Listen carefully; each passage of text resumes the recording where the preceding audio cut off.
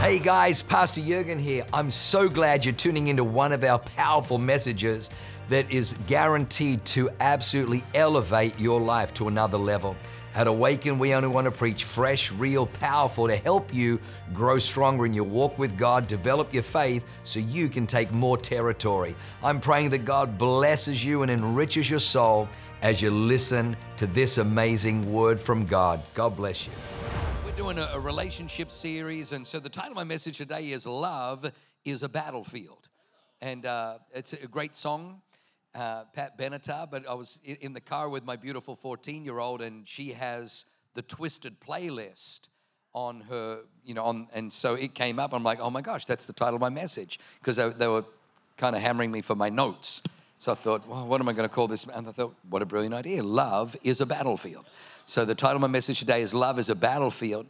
And I just want to echo Pastor Dr. Matt that one of the things that we've fought for, and you probably figured it out by now, I don't mind criticism. In fact, I realized, and it was Grant Cardone actually that said, if people don't hate you, you're not doing anything. So, and then I love, because I've got, it's going to be my new book on Emerge, but straight underneath it, I've got Joe Rogan says that, people who are haters are people that are non-achievers. He says, I don't know anybody who achieves anything who's a hater. So, yeah, so I don't mind, we get a little bit of hate, but, one of the things we get a little bit of flack on is, they're not real serious over there. And Pastor Liam will tell you that we've met lots of wonderful pastors, wonderful leaders and ministers who set out on God's mission, and they are absolutely called by God. And the mission that they're undertaking is absolutely a mission from God. And they are unmistakably anointed by God. But I can't help when I'm with them thinking, unless something shifts, they're not going to make it. They're not going to last, because they don't know how to have fun. They're so serious. They're so serious. You got to have fun. We are fun and holy. You need friendships. You need fellowship. You need great food, and you need fine wine. You need all of those things. For real. Let me just say this. Because I didn't grow up in a Christian home. My dad was an East German atheist. So I have an encounter with Christ on a beach. So I recognize that the Bible didn't want to make me religious. If this book is making you religious, you are misapplying it to your life. The Bible doesn't make you religious, it makes you real. When I got saved, I took off all the masks. And Pastor Mike Finn, I wore a different mask depending on who I was with. If I was with the lads, I was, trying to be all macho. If I was, over here I was trying to be suave. And like I was a chameleon. Because I felt afraid that I couldn't, like Adam and Eve hiding in the garden. I was hiding and I didn't want to be and suffer any further rejection. But when I got saved and I was accepted by God and His love came into my heart, I thought, thank God I can just throw all these masks in the incinerator and not have to be somebody that I'm not depending on the circumstance or the mood. I don't have to be a chameleon anymore. The Bible makes you real. Not only does it make you real, it makes you powerful. It'll make you fresh, real, and powerful. I've heard that somewhere before. Let me just also say this as a kind of a caveat, is that Jesus did not come to start another religion. God wasn't looking down into the earth and saying, Gabriel, you know what they need more of down there? They need more religion. There's not enough conflict between the religions. Jesus did not come to start a religion. He came to repair a severed relationship. That's why He came. All right, let me just kind of set this up. The Bible says that God is love. It doesn't say that God has love. God is love. He is love. Now, there's a lot of bad teaching at the moment that says because God is loving, the church should be loving, therefore we should not be judging. We shouldn't, but hang on a second. The Bible also says that God is truth. It doesn't say that God has truth. Jesus didn't say, hey, I have a revelation of the truth. Jesus says, I am the way, I am the truth. Jesus says, when he, the Spirit of truth, comes. So if you have love that doesn't possess truth, you have a perverted love. If you have truth that doesn't possess love, you have a harshness, and I would even say a Pharisaical spirit. And so, but truth and love are who God is. So people say, well, I can't believe, at your church, Awaken spreads hate. We hate what is evil and we love what is good. That's what the Bible says for us to do. So in this church, well, you don't accept, we accept God accepts everybody, but he doesn't leave you the way that he accepts you. If I'm walking along a place, a cliff with my beautiful bride and overlooking the Pacific Ocean, and she slips and she's hanging onto a branch and she's about to fall, and I say, honey, I know you're about to fall, but you know what? I don't want to judge you. I've got nothing but love in my heart for you. Oh, we're going to be late for lunch.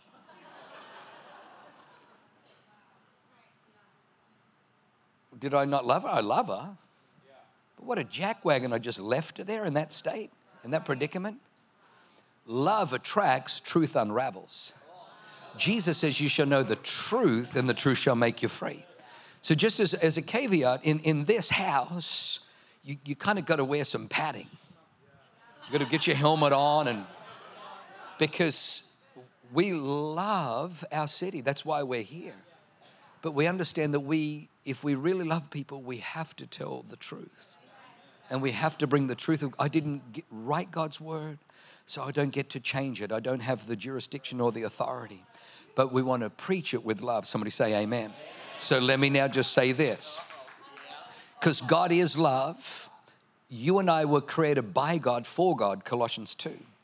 But that means that we were created by love, for love. You need love. A human being that is not loved is like a plant that is not watered. It will wilt and it will perish. Not only do you need love, you actually have an inbuilt need to give love because you are made in God's image and likeness. God is love, but he gives love. Just like the sun is warmth, it gives warmth. The sun is light and it gives light. In the same way, God is love and he gives love. You are made in his image, so you're meant to receive love, but you're meant to give love. So that's why love is a battlefield. So we're going to read a story and then we're going to open this up. So Jeremiah, Genesis 29, verse 31 to 35 goes like this. It says, when the Lord saw that Leah was unloved, when he saw that Leah, the wife of Jacob, was unloved, he opened her womb, but Rachel was barren. So Leah conceived and bore a son, and she called his name Reuben, for she said, the Lord has surely looked upon my affliction. Now therefore, now my husband will love me. Then she conceived again, verse 33, and bore a son. And she said, because the Lord has heard that I am still unloved, he has therefore given me this son also. And she called his name Simeon. She conceived again and bore a son and said, now this time, now for sure, my husband will become attached to me because I've borne him 3 sons. Therefore, his name was called Levi. And she conceived again and bore a son and said, now I will praise the Lord. Therefore, she called his name Judah. Then she stopped bearing. Those 4 names come out of a longing. For those of you that don't know the story, let me do a quick recap. This is Leah and Rachel. I got to stop looking at Pastor Michaela. And Jacob has 2 wives, and he wasn't greedy. He wasn't interested. He wasn't looking for 2 wives. He was in love with Rachel. He was in love with Rachel, like Mikey Finn, in love with Rachel. And no, Leah, it's good, man. So how Jacob ends up in this predicament is very, very Very, very powerful and very important. Because if we just back up a few years earlier, Jacob's daddy is Isaac, the son of Abraham. The Bible said Isaac had become very old and he was just in his last few days of life before he passed on into eternity. And the Bible says that his eyes had grown so dim that he was pretty much blind, couldn't see. And so he called Esau, Jacob's older brother, and says to his son, Esau, would you go out and hunt and get some of that gamey meat, kill something, that game, and would you prepare it the way that I like it, so I may get some strength and bless you with the blessing of the firstborn. And Esau, was a red and hairy man. He's like, absolutely, father, I'll go out hunting right now. And he got his bow and his arrows and he went out hunting game.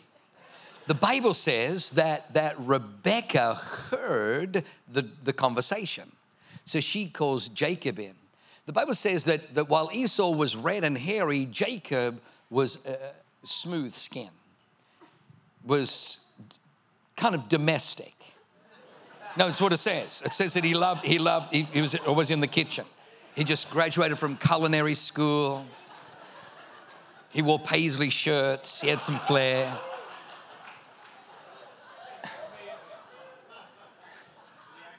And the Bible says that she says to him, listen, this is what we're going to do. I know your father. I know his palate. I know his appetites. I know the things, the spices that he likes. We're going to get the spice rack. I want you to quickly run out and get a young kid goat, bring it in, and we'll prepare it. And then you go in there and you pretend that you're your brother's Esau and you take that firstborn blessing. And he's like, Mother, I can do this. Because my brother is a hairy man. But look at me, I have smooth skin. I have just graduated from culinary school. Besides all this, many years ago, my brother, when he came in from hunting, he was famished. And I was cooking rouge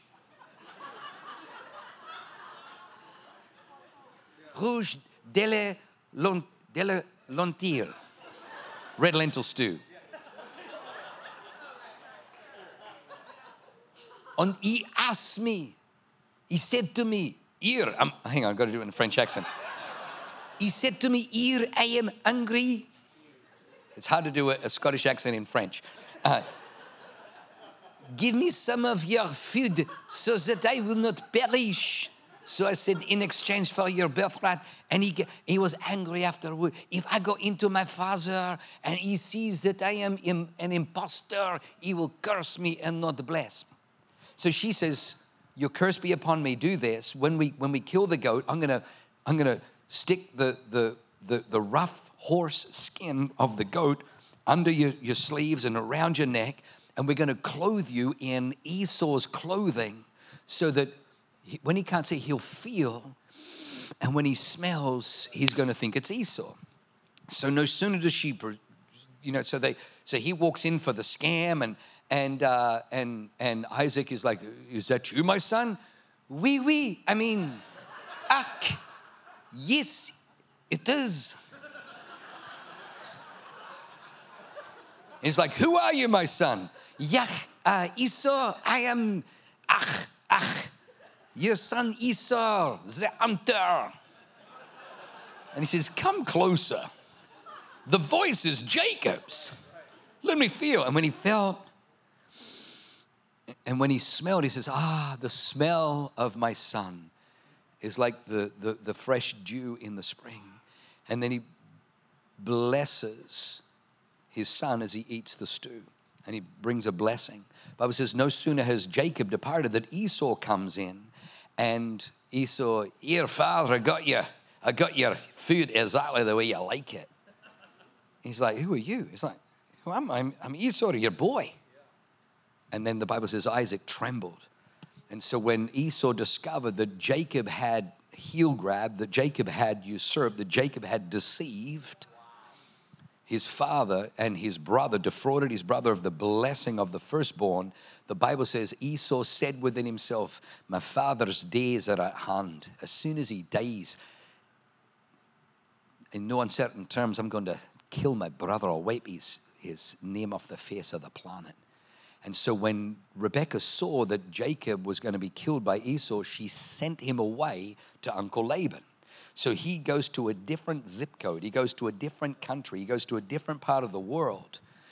But how many people know that you take you wherever you go? So he gets to Uncle Laban. And the Bible says when he gets to Uncle Laban, Uncle Laban's got flocks and herds and, farm and everything, big ranch. And Uncle Laban says, well, listen, I don't want you to work for me for free. Name it. What'll be your wages? And he says, well, actually, I noticed you have a very beautiful daughter. The Bible says that Laban actually had two daughters, Rachel and Leah.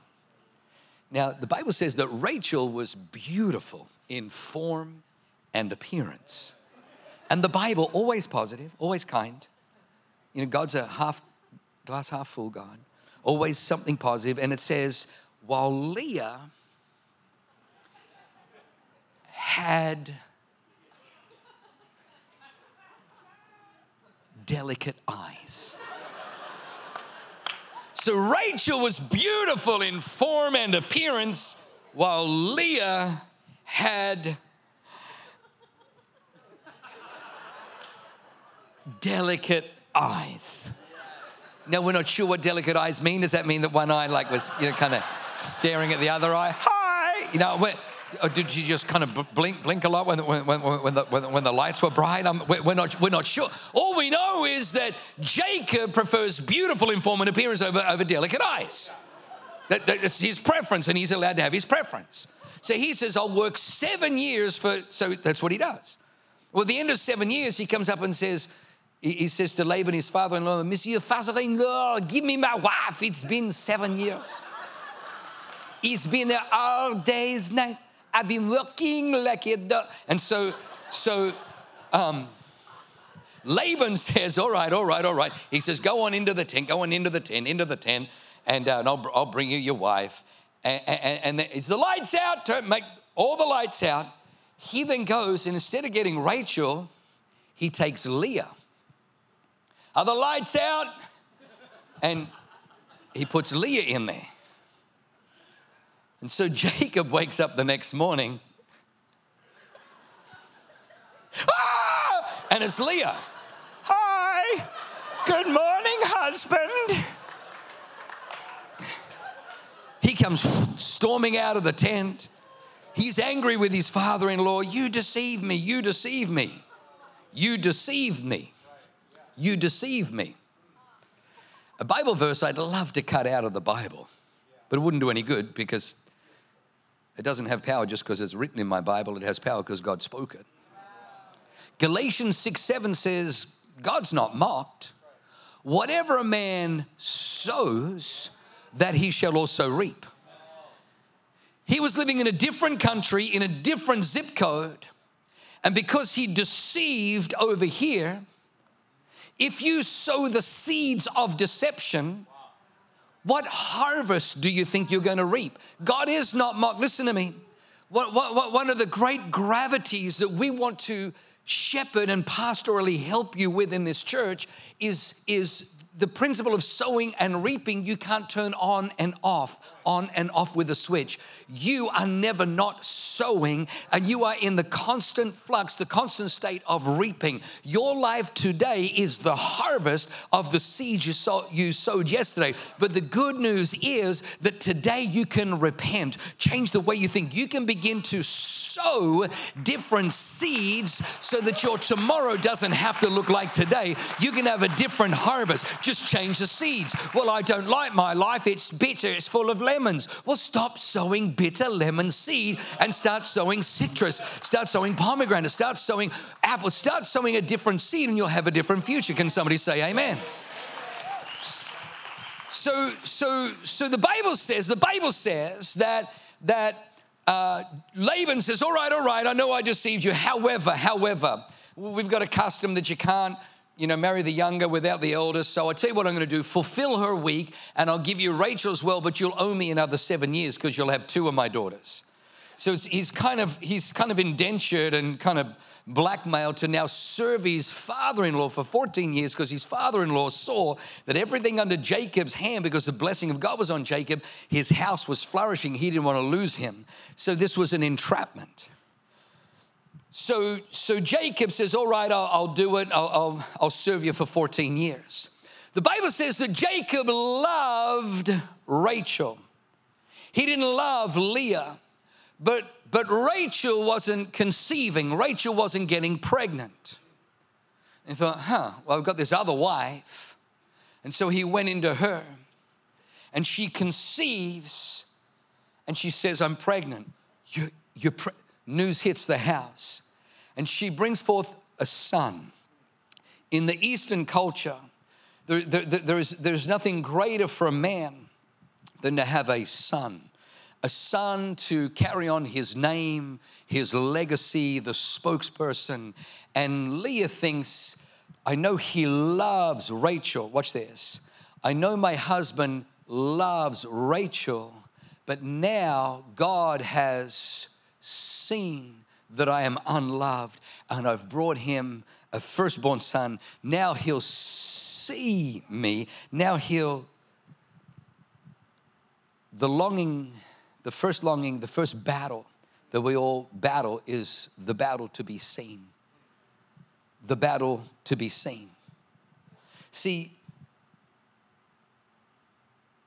Leah would experience her husband, Jacob, look right past her, sometimes look right through her, because his heart wasn't for Leah.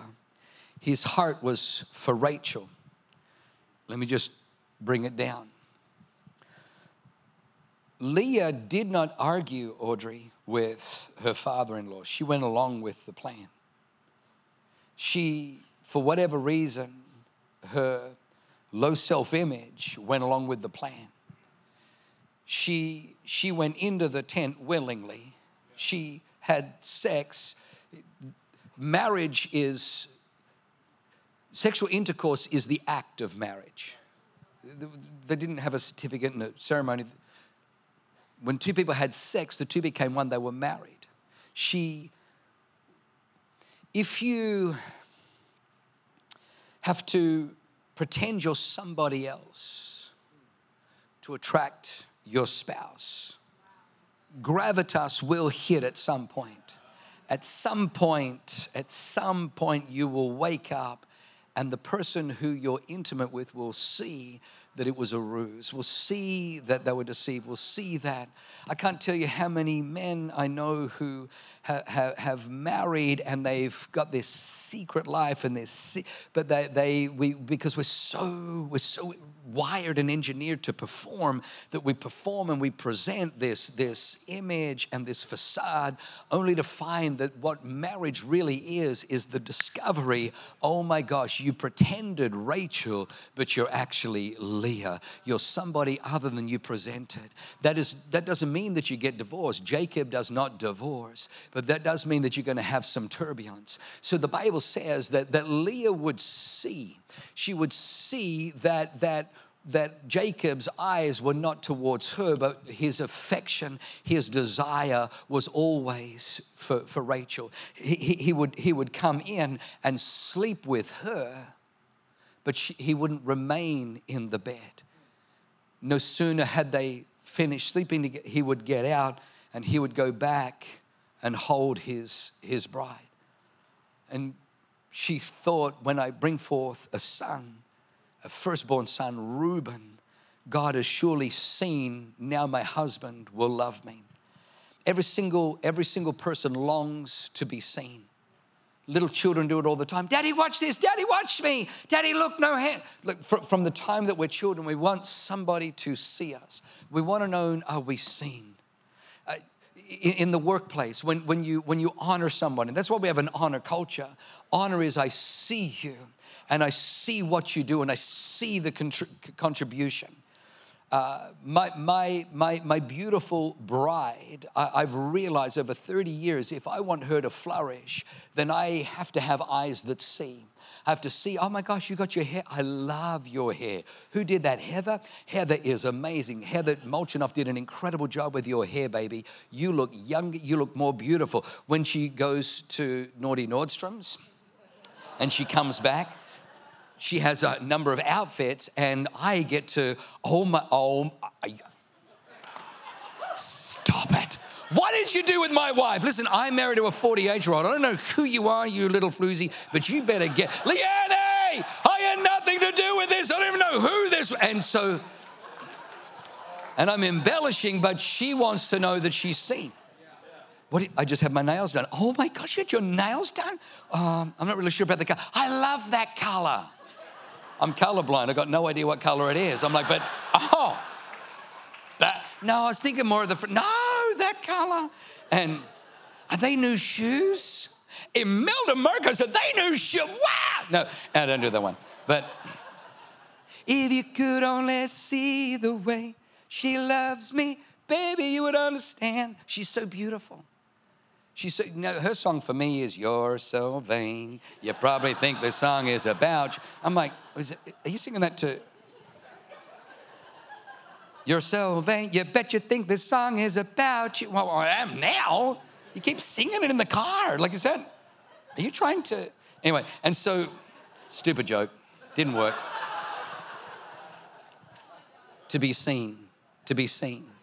Every single one of us long to be seen.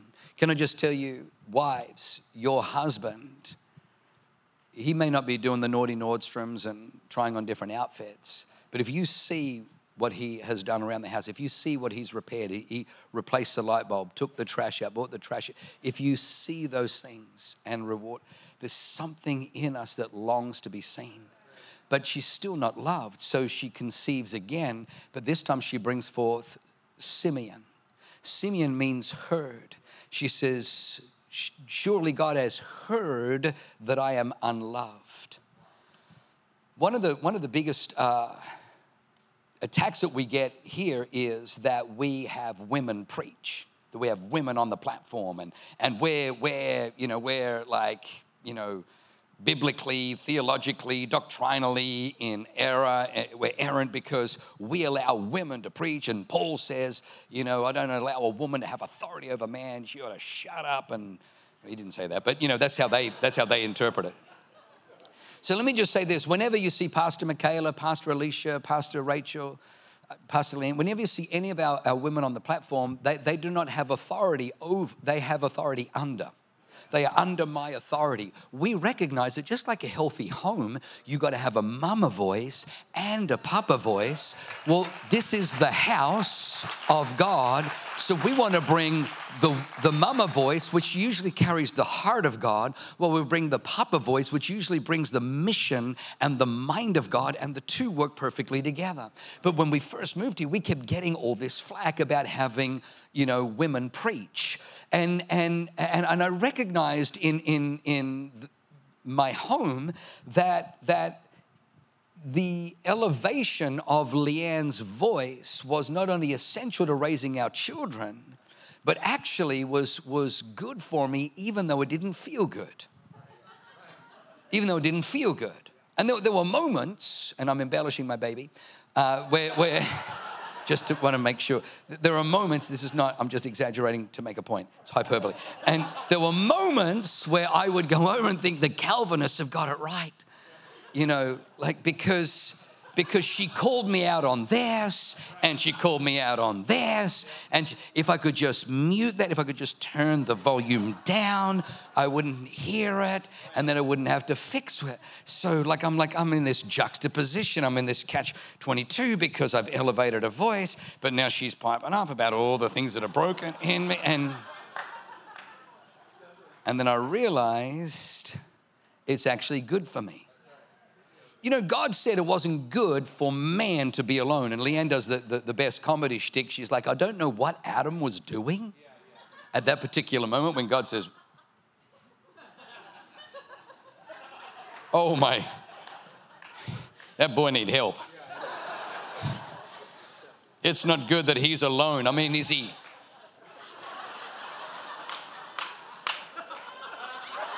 I mean, we don't know what he's doing. Is he picking beetles off trees? I mean, we don't know what he's doing. But God looks down and says, it's not good that man should be alone. Now, just the fact that God said that, I want you to notice Adam didn't ask. Adam didn't, God and Adam walk in together and Adam's like, oh man, how do you tell God? I'm lonely. It's like, how do you, no, it's not, Adam's like, Adam's just, he's Adaming, he's happy. He's naming the animals, giraffe, zebra, gorilla, orangutan. I mean, he's just coming up with stuff. He's just throwing it out there. And it's God who looks down and says, it's not good that he's alone. Here's the crazy thing. Adam wasn't alone. Adam wasn't alone. The Bible says that he had God. That God would walk with Adam in the cool of the day in the garden. This is how I know the God of the Bible is the true God compared to all the other religious writings who proclaim that Buddha is God, Confucius is God, Allah is God. Because when you read those writings, their God is a little bit controlling and capricious, like he's insecure.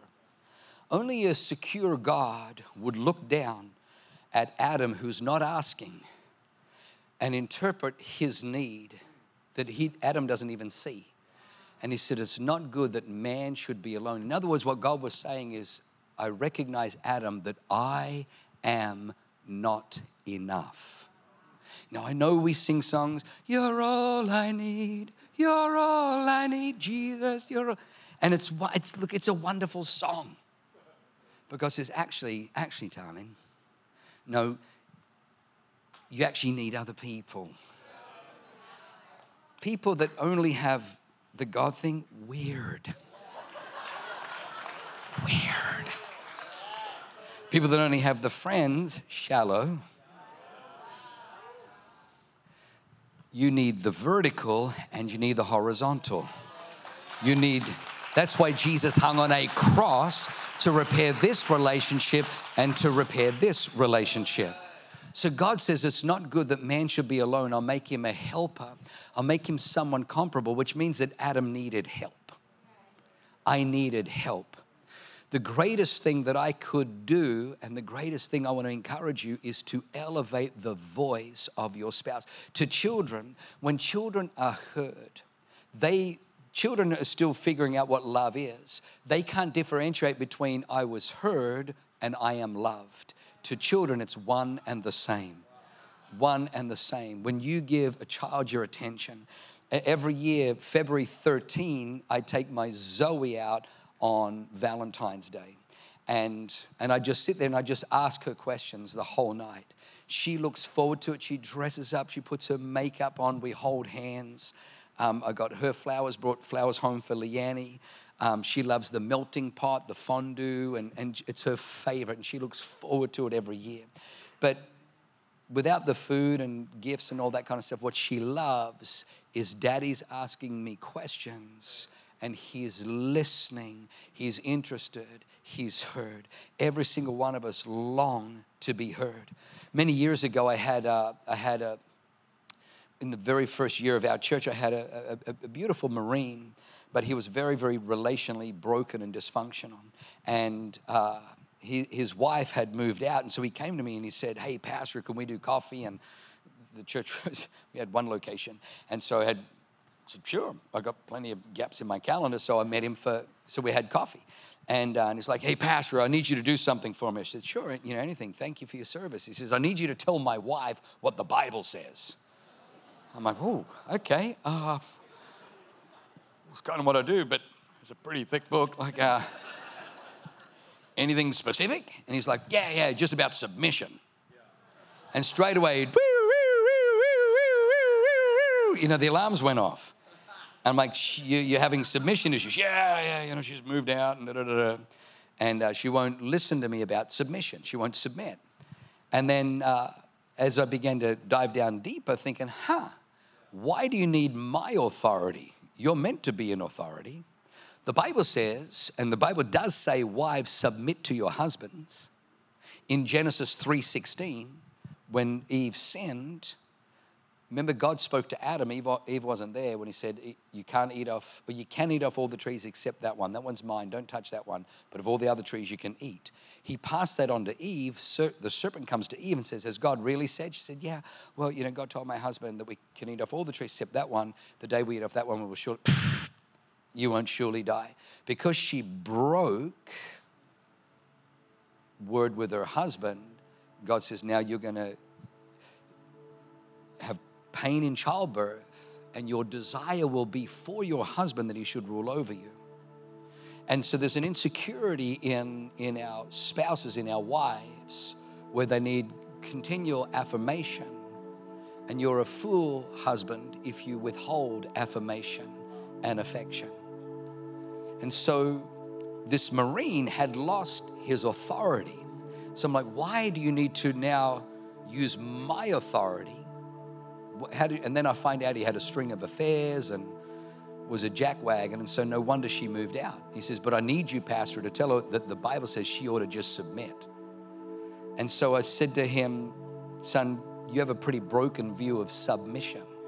When the Bible says, wives, submit to your husbands, I need you to understand, I've been married over 30 years to this beautiful Leanne. It's got to be at least 25 of those years since we had any conflict around submission. Like, she is the most magnificent, submitted wife. Does that mean she's... No, she's flourishing. Well, hang on, how does submission... Well, sub means under, to come under, mission. So God said to me, if you want your wife to be in submission, you don't take the word and beat her down. You actually get a mission big enough for her to come under. He said to me, when you have a mission that Leanne can see herself flourishing in, thriving in, expressive in, having a voice in, partnering in, you'll never have a problem with her coming under that mission. Submission is to come under a mission. When she sees, babe, I see this in you, and you're a preacher, you're an extraordinary mother, you're an incredible wife, you're a magnificent bride, you're a great minister, you are prophetic, you are powerful, you are beautiful. Man, you are... When she sees the mission, she's had no problem coming under that mission. Because she's come under that mission, she has a voice that I listen to because it's helped me. Number 3, oh gosh, I've got to move. Number 3 is the battle for connection. The battle for connection. She conceives again and brings forth Levi. Levi is where the Levites, the priest tribe, comes. This is really interesting because Levi means attached or connected. Can I just tell you, you can be seen, you can be heard, but Leanne doesn't just want to be seen, and she doesn't just want to be heard. I don't want to just be seen, and I don't want to just be heard. There's a longing for connection. To connect properly, you have to disconnect. We have a rule when we go out on date night, phones are down or phones are away because, what was that? Yeah. Oh, is that right? Yeah. Yeah, that's good. That's good. Oh, sorry, no, that's not good. No, I can't believe they lost their job. And to really connect, you've got to disconnect. To connect with your kids, you've got to disconnect. And I found that if my biggest battle was connection. In fact, our greatest battle is connection with God. Our greatest battle is connection with one another. Even with our kids. I was a brilliant daddy. You ask Leanne, from 1 to 8, brilliant. After 8, my goofy stories didn't work anymore. My little wrestling them, and in New Zealand they call the belly and the belly button a puku. And I on there, you can't do that to a 16-year-old. You got to come up with new tricks. So I realized that when my kids turned 8 and then 10 and then 12, I found that I constantly had to re-engineer, how do I connect? How I connected in the early years with Leanne when the kids were little, the connection was around domestic duties. I found that she appreciated if I fed one of the children a bottle or changed a diaper. But I know what she longed for was she's mama, but she doesn't want to just be mama. We got married long before there was mama. And is she still bride? Is she still my beautiful? Is she still my heart? So to get a sitter in and take her out, and connection is massive. Connection requires some conflict resolution skills. You can't, because what will happen when you finally connect, listen to me, when you finally connect, whatever is weighing on her will flow. Whether you have neglected the trash or light bulbs need fixing or anything else will flow. What we found in the early years is we would fight, we would argue, we would be in conflict, and then we would do immaturity. Immaturity would be as she comes swinging at me for not paying the bills and neglecting the mortgage and buying surfboards, and now all of a sudden we got another foreclosure letter and we're going to be evicted. I'm now like, oh, so I'm the bad guy here? And I'd be looking for her weakness and her flaw. I'm like, yeah, well, Thursday I went to the fridge and you didn't put the lid on the milk. So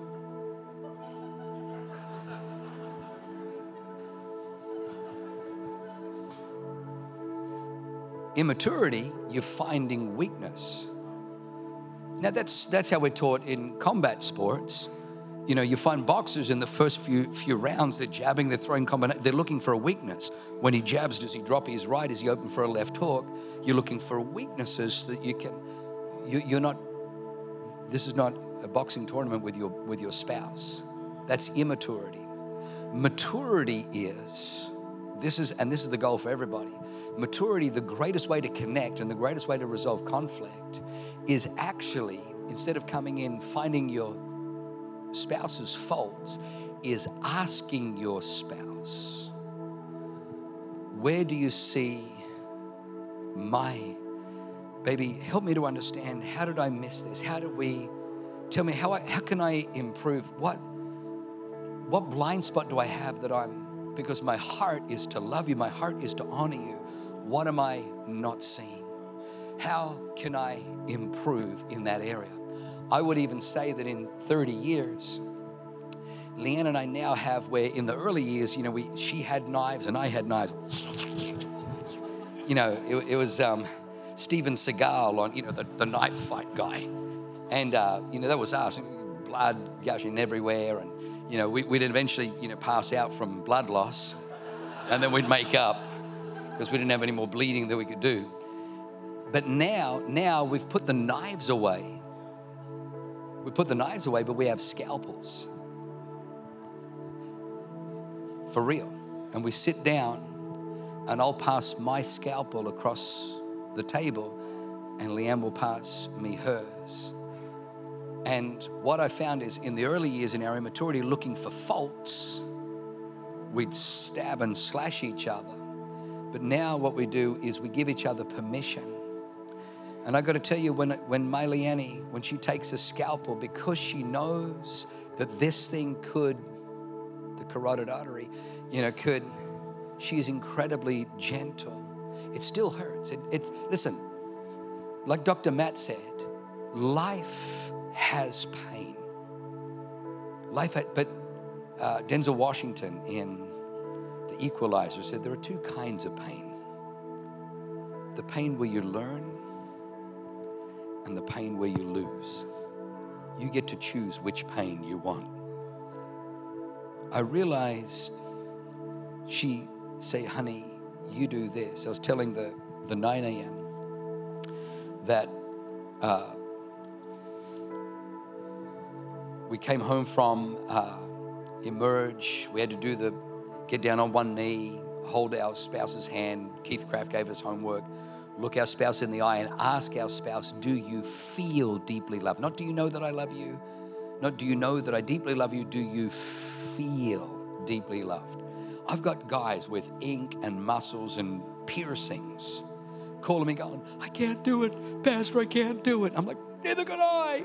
Let's just pull off now. Let's just get some land, and we'll all live together like in a men commune. We'll get lions and we'll kill stuff and blow stuff. And but we knew we had to go home. And these are tough men, and so I remember getting home. I'm on one knee, and I asked her the question, do you feel? And she was so beautiful. It was very emotional. She said, yes, I do, but I don't feel honored. I don't feel honored. And then she began to talk to me about the times where I would dishonor her. And if I was honest with you, I'm like, oh, Leanne, babe, it's not me, it's you oversensitive. I was joking. Everybody was laughing. And she would say, yeah, at me. They were laughing with, well, actually, no, you weren't laughing. So I realized she may have a point. So I thought, I can't see this. So Mike Connell is our pastor. So I called Mike Connell, said, Mike, listen, can I have an hour with you? I'm going to have Leanne get on the Zoom, and she has carte blanche to throw me under the bus because there's something here that's been 27 years and I can't see it. So long story short, Leanne finishes, I get on, and he says, Pastor Jurgen, as Leanne was talking, the Holy Spirit spoke to me and said, you were conceived out of wedlock, because I told him that before. My mum and dad got married because my dad got my mum pregnant. He said, this is what God showed me. The reason you can't see the line that you cross when you dishonor her is because your father dishonored your mother when he got her pregnant out of wedlock, and he also dishonored your mother's mother and father when he got her pregnant. He says, but the Bible says you were conceived in dishonor. You were conceived in the darkness. The Bible talks about the womb knit together in the darkness of the womb. He says, because there's a darkness in your conception of dishonor, you can't see it. So he starts praying for me over the Skype, and I'm coughing and spluttering and coughing as curses are broken and all this stuff's leaving. And, you know, you can interview this young lady. She'll tell you that from that moment on, I saw the line. I didn't see the line before. The line was there. I just couldn't see it. I was blind to it, and the line came. It's an amazing thing that we all long to be attached, but it's conflict that keeps us from attachment. When we resolve conflict when we're young, we point out each other's faults. If we become mature, the greatest thing you can do is actually ask your spouse, where can I improve? Where do you see? I'm telling you, you will fast track connection. The last one, she names him Judah, which means praise. To be praised. If Mark Gargarin, if you were buying a home and the guy says, well, you know, I want $1.5 million for it. Well, how do you know it's worth $1.5 million? What do? You get an appraisal. What does an appraisal tell you? The real value. Isn't it amazing? Praise value. The more that you praise somebody, the more valuable. Children feel valued by praise, and they feel devalued in a vacuum of praise. The Bible says in Proverbs 31, and we all want a Proverbs 31 wife, but in Proverbs 31 verse 28, it says that the children rise and call mama blessed. Her husband also rises and he praises her. But watch this, verse 29. And this is what he says when he praises her.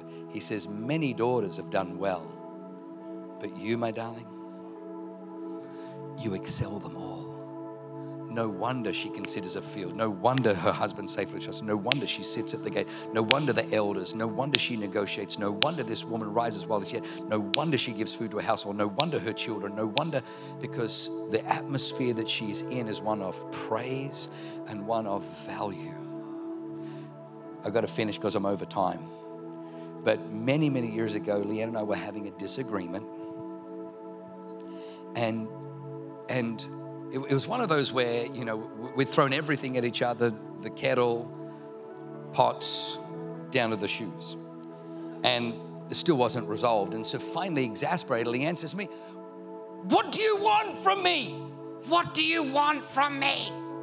And I'm stupid. In the sense of, I just don't know the right timing for things. So I just thought, well, I've got nothing else to lose. I've already been hit in the head with a fry pan, so not really. So I said, you know what I want? You know what I want? I want a cheerleader. That's what I want. I want a cheerleader. And she's like, "Oh, it's those short skirts." You're not wrong, but no, there's more than that. I said, because I was at the Chargers game, and this was when the Chargers weren't doing well. And when we were winning, the cheerleaders were, you know, cheering as we were winning. But I noticed as we were losing, and the other team had like first and goal, I could still hear the cheerleaders, defense, D-E-F, you know, they're cheering just when we were when we were winning, they were cheering. When we were losing, they were cheering. And I said to Leanne, I said, "Baby," I said, "when we moved here, there was no blueprint, there was no church, there was no," I said, I'm trying to figure this thing out as best as I can with God. And I'm constantly surrounded by critics and constantly attacked. And when I don't hear your cheer, or when I don't hear your voice, or when you join with their criticism, I don't. And she goes, "Oh my gosh, she has become my greatest cheerleader." When I walk into the valley to face Goliath, I hear her voice. I hear her voice saying, "You got this. God is with you. God has anointed you. God has crowned you to take this." I hear her voice. Come on, let's stand to our feet. Lift your hands high to heaven. You are made by love, for love. Love is a battlefield.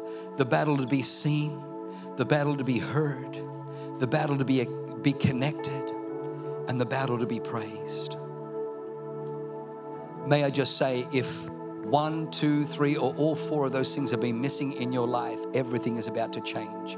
You're in a house where we are empowering our men to not only be aware of these things, but to make these things part of their arsenal, part of their artillery. Men, you're in a house where we're empowering our women. Our cherished women espouse these values. Father, I pray, Lord God, that there wouldn't be one spouse today that wouldn't feel unseen, unheard, unattached, disconnected, or not praised and valued. Father, I thank you for these beautiful people. And let me just say, as you're standing there, Jesus did not die to start a new religion. He died to repair a relationship. The day I received Christ, I was born again of a spirit. That even though my flesh had kind of proclivities and defaults to old habits, every time I did those old habits after I was born again, there was something on the inside that I couldn't enjoy. It was like, I felt guilt. I'm like, because God had something greater for me. That's the Holy Spirit. We're not trying to make you religious, we're trying to get you born again. When you're born again, you have the nature of heaven. You have the nature of the destiny that you're going. The destination is locked on the inside of you, and it'll help you walk out of sin, out of death, out of emptiness into new life. If you've never surrendered your life to Jesus, friend, do it today. We've got a Bible. We've got a Following Jesus book we want to give you. You're in a great community, but we love you. Would you welcome Dr. Matt as he comes right now and closes us out? Wow, what an amazing word. I hope you enjoyed that as much as I did. Hey, listen, for more information about our church, go to www.awakenchurch.com or subscribe to our YouTube channel if you haven't already, and download our app. It is amazing. It is chock full of incredible messages, information about upcoming events, and you can even support our ministry if you feel so inclined. We loved having you with us today. We look forward to seeing you again. God bless you. Live a life that is transformative. Bye for now.